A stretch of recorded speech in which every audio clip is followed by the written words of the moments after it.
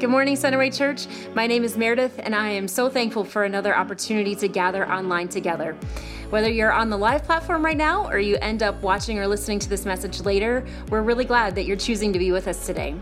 We also want to say a special hello to all those gathering in watch parties. Hi to all of you out there. Also, we know that there are many familiar faces joining us, and there's a lot of first-time faces joining us each and every week, which is really exciting. Welcome to you. But for that reason, we want to make sure that we're all on the same page. So we say this every week. We're going to continue to say it because it's always true. If you or someone you know needs assistance or prayer, we would love to help any way we can. Please email us at connect@centerwaychurch.com. Here's a really quick list of things to note for today. We have resources available for you and for everyone in your family. There are Monday, Wednesday, Friday devotionals, wallpapers that will help remind you of the weekly application question, and there's a message just for our kids. If you don't know this, our Centerway kids learn from the same text that we do, but with kid-friendly content. So if you have kids in your home, it's an incredible way to discuss the Bible and keep growing as a family in this season. If you're watching live, there are tabs to share your info. You can give, you can take next steps, you can find previous messages, and you can even share this message with your friends. If you're watching or listening to this later, you can do all those things through our website. Here's one last thing to note. If you're looking to gather for a watch party or you want to host a watch party and just need help connecting with other people, email us at that same email address, connect@centerwaychurch.com, and we'll be happy to help you there too. We want to ask, would you just please be praying as we continue to secure places to gather in person? It's not easy to be a mobile church in this season, as you can imagine. We love you, we miss you, we can't wait to be together in person together, but also, please don't be discouraged in this season. You can continue to engage. You can keep growing spiritually. We're still the church, we can still be on mission, and this season is purposeful, and it's one that God is redeeming for His glory. Amen? So here's what to expect for today. In just a moment, Jeff will be reading the scripture text for us. Claude's going to be communicating from the Bible, and then you'll hear some ways to respond in worship. Immediately after the message, you can head over to Instagram Live or Facebook Live as a way to respond in worship through song. Here's Jeff with the text for today.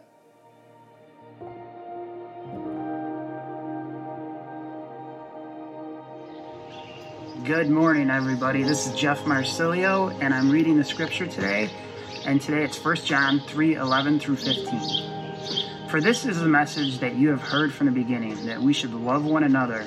We should not be like Cain, who was afraid of the evil one and murdered his brother. And why did he murder him? Because his own deeds were evil and his brother's righteous. Do not be surprised, brothers, that the world hates you. We know that we have passed out of death into life because we love the brothers. Whoever does not love abides in death. Everyone who hates his brother is a murderer, and you know that no murderer has eternal life abiding in him.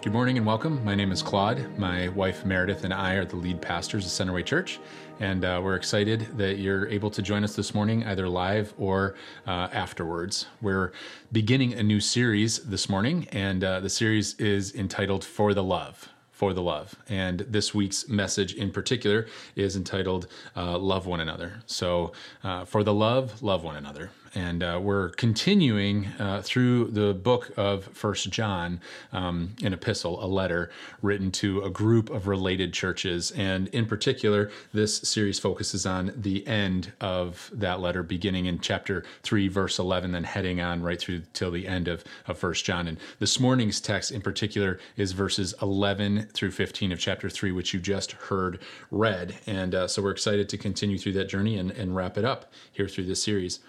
When I was a kid, both of my parents worked for a time. Later on, as I got a little bit older, my mom decided to be a stay-at-home mom so that we could kind of be put on the bus by her, and she was home when we got home.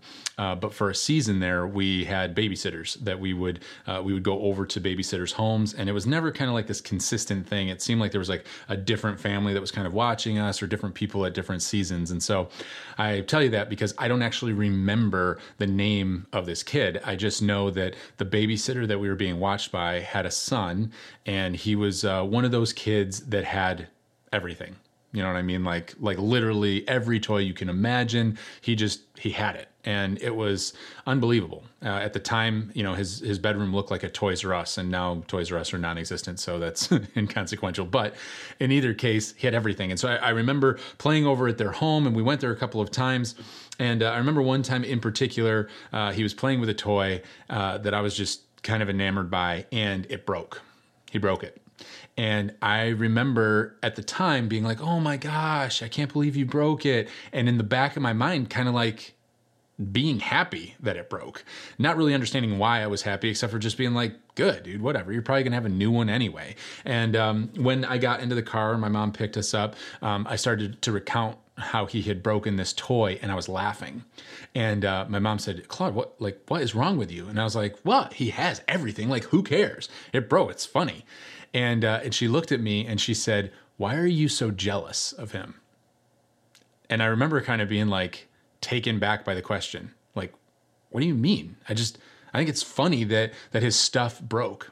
And at the time we had a conversation about jealousy and a conversation about what it's like to want something that other people have, essentially covetousness, and all these different kind of teaching moments in my life. But what I found interesting as an adult later on, reflecting back on it, is that my mother had equated my lack of empathy with evidence of jealousy. I had I was incapacitated. I was incapable of extending some form of empathy. I almost found joy in something that of his being broken. And she connected the dots and said that is an indicator that you're in some way jealous. And so the question I want us to ask as we kind of jump into this new series is this: why does jealousy seem to come out of nowhere? Why does jealousy seem to come out of nowhere? We're almost surprised by it at times. Now, bear with me as I kind of explain. I want to submit to you the idea that jealousy seems to come out of nowhere because we're unwilling to self-examine. We're unwilling to self-examine. Now, like I said, bear with me because I can almost hear some of the arguments in your mind kind of coming out against this conclusion. And I know that there are some of us that make a practice of being self-aware.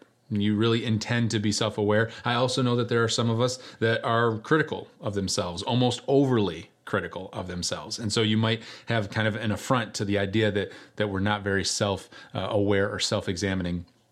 But I'm not talking about those types of things. I'm not talking about any of that. I'm talking about something much deeper. I'm talking about something that all of us as humans experience and rationalize. Something that no human is exempt from. In the recesses of our heart, in the recesses and the depths of our heart, regardless of how much we self-examine or how critical we are of ourselves, we compare. We compare ourselves for validation, for worth, for lovability. The list might go on as to why it is that we compare, but the fact is we compare. And you see the reasons that we compare, although they differ, the fact remains that we compare and it's undeniable. We don't like it. And most of us would kind of argue like, I don't care what other people are doing, or I don't care about their car or their stuff or their shoes or whatever you find yourself kind of wrapped in. But to those of you that might say that, I want you to broaden your perspective. I want you to broaden your perspective and be a little bit more self-aware. It's possible that you can't think of maybe a person or a specific thing that you want or something that you're comparing yourself to. But I want you to think for a second on a broader perspective of societal norms like this. Oh man, I'm getting ready to graduate high school. I should be thinking about what I want to do with my life. I should know where I want to go to college now. I'm 20. I should whatever by now. I'm 30. I mean, my gosh, by 30, I thought by now I would whatever. Oh gosh, at 40, I thought. At 50, I knew for sure that you can do it at any age, at any phase of your life. There's a societal expectation. Like by now you should have whatever based on my timeline or my expectation in comparison to others. Now, you don't want to think that you're comparing to others, but we do. At the recesses of our heart and mind, we compare for different reasons, at different levels, but we all compare.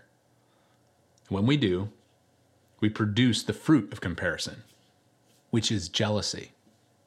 It's jealousy. Comparison gives birth to jealousy in our heart. And at times, it seems to come from nowhere. Because honestly, we didn't realize that we were comparing. Like, it didn't even occur to us. We were just thinking like, well, I just want that. Or I just think by now I should have that. Well, why do you want that? Why do you think by now? We compare. And here's the irony of comparison. It's that as a human fallen condition, none of us are exempt from this. None of us can escape this reality, which means the persons, or people that we're comparing ourselves to are comparing themselves to someone else. Like, there's no perfect person. Like, every person that has what it is that we think we should have, or everything that society is telling us, like, they're wanting and comparing themselves to someone else, to something else. Oh man, I just want a house. Well, the people that have the house, they want a bigger house. Oh, I just want a pool. Well, the people that have a pool, they want a bigger pool, or a salt pool, or an ocean, or they want to be on an island, or the list goes on. You understand my point. We all compare, and everybody that we compare ourselves to is comparing themselves to someone else. Social media highlights this. It puts a spotlight right on our fallen condition, on our broken nature, and it just provides this platform for people to try to display and earn their self-worth by being like, look what I have, my perfect life, right? And everyone's looking at it like, whatever, that's not even real.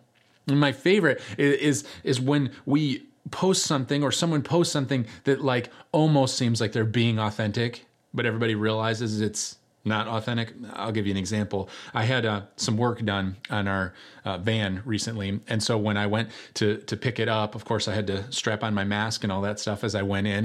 And I went in, and there's this woman there with her family, and there's these X's. So it's like a family's here, and then another family is 6+ feet away. And she's got her phone out, and she's saying, look at this, look at this. Look, and she's showing a video of someone, and I can't really see, it's moving, out of the peripheral here. I can kind of see that it's a video. And as she's showing it, I'm walking to the counter, and I get stopped because I have to wait for the person. So I'm kind of privy to their conversation, whether I want to be or not. And she goes, oh, look, I'm not even wearing any makeup. Well, guess what? You still look perfect. I'm so sick of this. I can't stand her. And this family is looking at this video, and they're just berating the lack of authenticity as this person is trying to, I don't know, tell some type of story. I didn't watch or pay attention. The point is this: even when we try to be like, hey, here's my life, it's sort of messy, everyone is kind of looking in saying, yeah, right, you're still trying to display your perfect self or the best image you can. We just exacerbate the reality that we have this false front we want to communicate to the world. We as humans are in this cycle of comparison. And at times, we're surprised by our jealousy, which leads ultimately to envy, anger, and discontentedness with what we have. If left unchecked, we start to despise those that we're called to love. Here's this woman with her family and her kids, and she's obviously looking at someone that they know, that they care about, a friend, at least a Facebook friend, and she's talking about how much she hates her, how much she can't stand her, and why? Because she's frustrated with what it is that this woman is displaying as the state of her life. And she's comparing herself. She's left angry and hating, whether she really is hating this woman or not. There's something unsettled in her life. It's not that foreign for any of us. In fact, John addresses the issue in today's text, beginning at verse 11. He says, "For this is the message that you have heard from the beginning, that we should love one another." That we should love one another. Specifically, John is speaking to Christians. Those that profess Christ should love one another. And he says right up front, it's not anything new. You know this already. He goes on in verse 12. It says, we should not be like Cain, who was of the evil one and murdered his brother. And why did he murder him? Because his own deeds were evil and his brother's righteous. Cain caught up in the comparison game. John uses a negative example here. Sometimes the most helpful way to understand something is to be told what not to do. We don't always like being told what to do, but when you're like, listen, don't be like Cain, all of a sudden it gets our attention. And so basically, John is saying, for the love, don't be like Cain. Don't be like Cain. Here's what not to do. If you're not familiar with the story, you can obviously check it out and read at your own pace in Genesis chapter 4. But basically, I'll summarize the story real quick so we can be on the same page and understand the text this morning. Cain and Abel are brothers, and they're the sons of Adam and Eve. And Cain gets angry because his offering wasn't accepted by God. So Cain and Abel are presenting offerings to the Lord, and Abel's is accepted as a worthy offering, and Cain's is rejected. He gets super angry. And in the midst of kind of this comparison game that Cain is playing with his brother Abel, like, what the heck? Why in the world are you accepting his offering, but you won't accept mine? And a lot of it had to do with the condition of Cain's heart, what was going on inside of him. And so jealousy rises up, which breeds anger and hatred. And get this, in the midst of Cain's anger and hatred towards his brother, God shuns him. No, he doesn't do that at all. In fact, God speaks to Cain. In the midst of his anger, in the height of his frustration and jealousy, God actually speaks to him. Genesis chapter 4, verses 6 through 7, pick up the story and say this. The Lord said to Cain, so we have God speaking right now, "Why are you angry? And why is your face fallen? If you do well, will you not be accepted? And if you do not do well, sin is crouching at the door. Its desire is contrary to you, but you must rule over it." It's interesting. We see the character of God in the midst of our anger and frustration and jealousy, that God doesn't actually turn his back, but he actually leans in and speaks to us, gives us clarity and perspective on the situation. The desire is contrary to you. In the following verses, we read that Cain confronts Abel, and he's filled with jealousy and anger, and he murders his brother. The first murder in human history, motivated by comparison and jealousy, that gave birth to hatred. Cain wasn't capable of ruling over his desire to sin. Let me reread verse 7 there again. It says, God is saying, if you do well, will you not be accepted? So he's indicating, listen, there's nothing wrong with the offering you presented. The issue is the condition of your heart. And if you do not do well, sin is crouching at the door. And get this, he almost personifies sin. He says, its desire is contrary to you. Sin's desire is contrary to you. It's interesting that we think often when we come into moments of sinful acts or the temptation to sin, we think we're appeasing our flesh. We think we're actually getting what we want. And God is clarifying the desire of sin is to destroy you. It's contrary to you, and you must rule over it. You must rule over it. There's a lot to learn as we compare our lives and our perspectives to Cain. Because if we're honest, it resonates with us. We're more like Cain than we want to say we are. John has already clarified earlier on in the chapters of 1 John that we all sin. We all sin. All of humanity is sinners.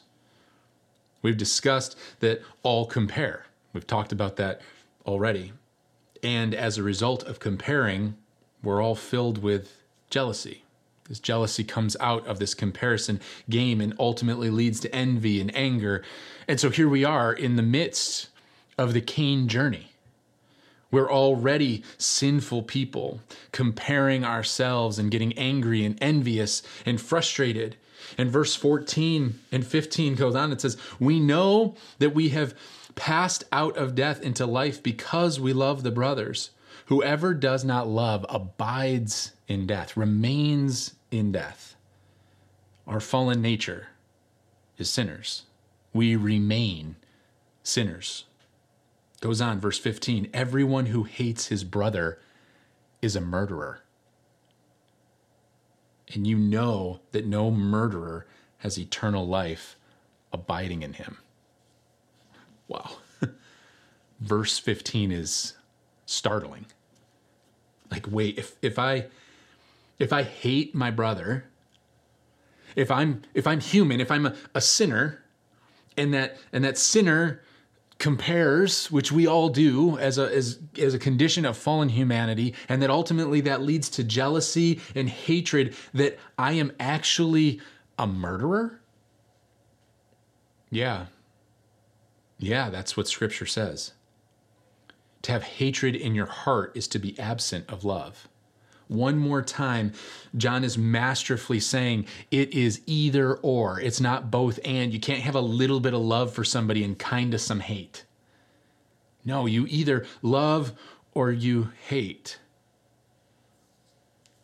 So we're all murderers. Jesus talks a lot about the condition of the heart throughout the Gospels when he's speaking to the disciples. He talks about the fact that just our own motives lead us to the place of being guilty of the action. And so basically with this comparison of Cain and Abel saying, listen, you identify with Cain at your core, in your heart. When you begin to express anger and malice towards the condition of other people's lives, you are a murderer. So are we doomed? John actually gave the answer in verse 14. Did you miss it? Let's go back. Verse 14, prior to the verse 15, says, we know that we have passed out of death into life. Why? Because we love the brothers. So what does that mean? Love for others is possible because of what we know. It's because of what we know. Listen, love for others flows out of God's love for us. Our capacity to love others is in direct correlation to our knowledge of God's love for us. Let me say that again. Let me say it a little more pointed just to you. Your capacity, mine and yours, your capacity to love others is in direct correlation to your knowledge of God's love for you. For the love. We love because we're loved. That's it. That's why. It's the heart of the gospel. It's the heart of the gospel. Jesus loved us enough to lay down his life.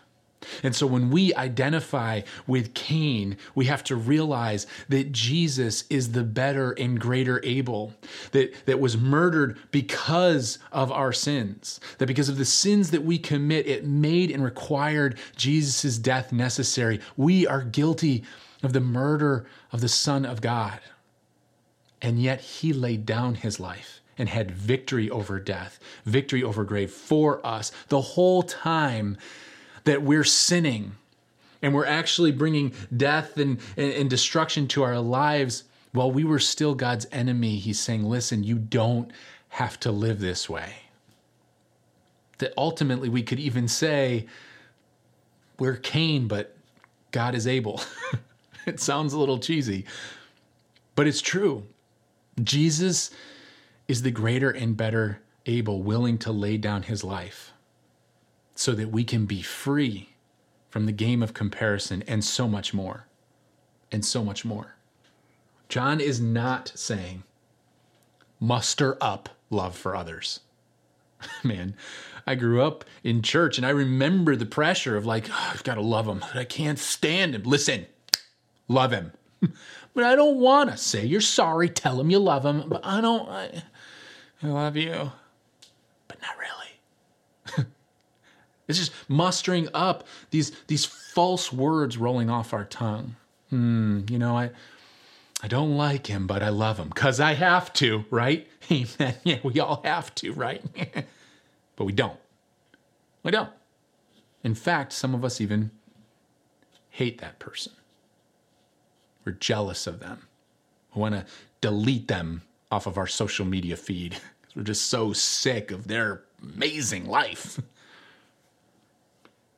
Because we're comparing.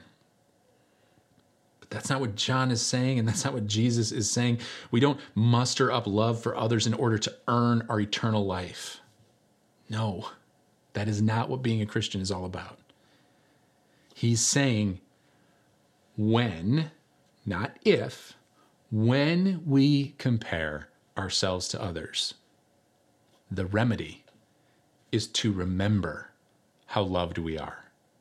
Remember the knowledge, remember the gospel, remember what you have been told. That's what he's saying. You know what you've been told, and in doing so, it will reset our hearts and our minds. We will then be able to love the unlovable authentically because of the transformation in our hearts and mind, because we at our core are so unlovable. Because we are so wicked and depraved at our core, and yet Jesus continually loves us and forgives us. And it's that knowledge of his loving grace and mercy towards us that allows us to award love to the unlovable. Listen, the outflow of love is evidence that we're children of God. It's evidence. So when you love others, it shows like, wow, that's Christ in him. That's Christ in her. So how about you? How about you? Think about it for a second this morning. When you compare, are you aware that you're loved?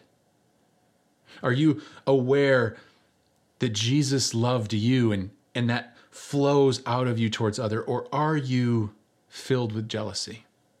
Almost surprised by it? That it bubbles up in you. And you try to push it down, but you can't. You can't because you don't have the ability to stop being human. And so instead of pushing it down, allow it to come up and redeem the situation by acknowledging how loved you are by God. How about you?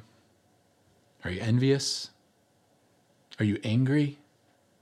Are you so frustrated with what others seem to have or where they are in their life at their age or what it is that you should be doing, that you're missing the whole point, that God has a specific plan for you, a journey that you're on, something that he is redeeming, and a narrative that you get to be a part of, Don't miss the joy of your life by being caught up in the comparison of where society says you should be or where they are or what they have. Instead, enjoy and be fulfilled with the love that God has given you and the journey that he has you on, because it's perfect.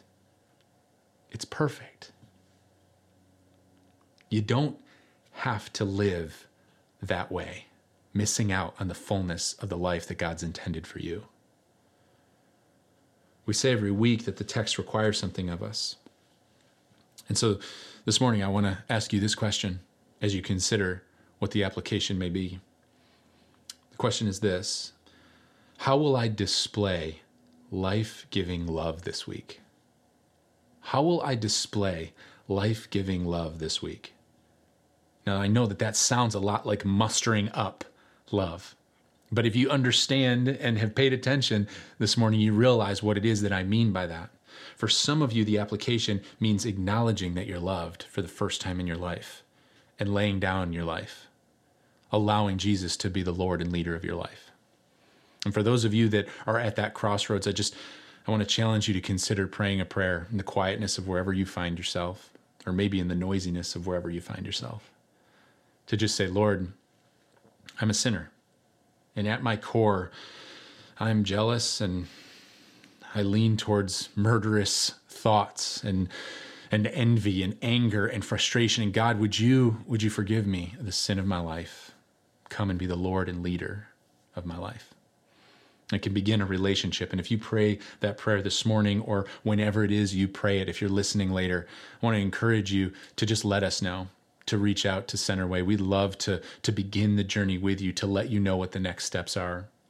For others of you this morning that maybe have crossed that line of salvation, maybe the application for you is when you consider the idea of displaying life-giving love this week, it means getting to a place that you realize how loved you really are.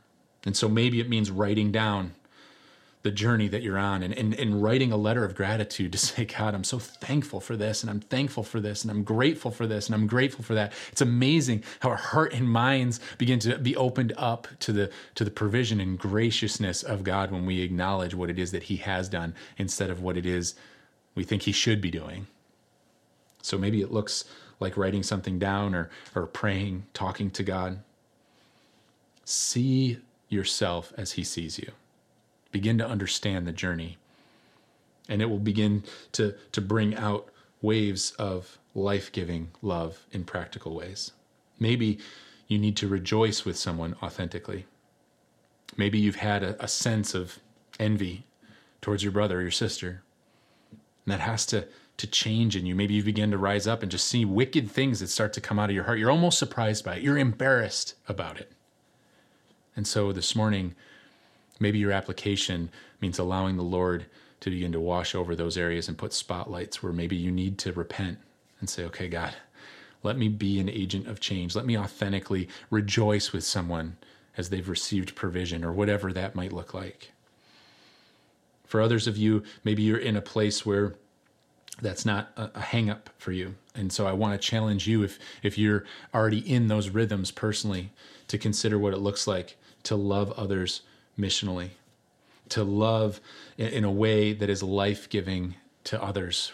So if that means through some form of personal sacrifice of your time or maybe your treasure or whatever that might look like for you, to say, listen, I'm going to recklessly love others like Jesus did. I'm going to have compassion on others, withholding nothing. God, this is all yours, and so I'm available for whatever you speak to me. And just have a tentative ear this week to what God might be asking you to do in a life-giving, loving way this week.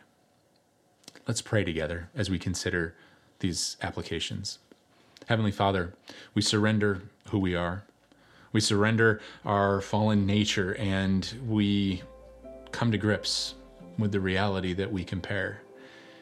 And we ask, God, that you would show us who we are as your children, and that we would be set free from the implications and the trappings of sin.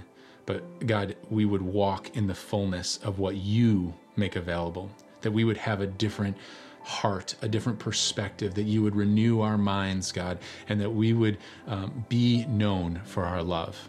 As children of God, we would be known for our love of others. And so we lay it all down, and we ask you to do a work that only you can do. In your name we pray. Amen. Amen. In just a moment, you're going to hear how we can respond further this week. So let's direct our attention to that.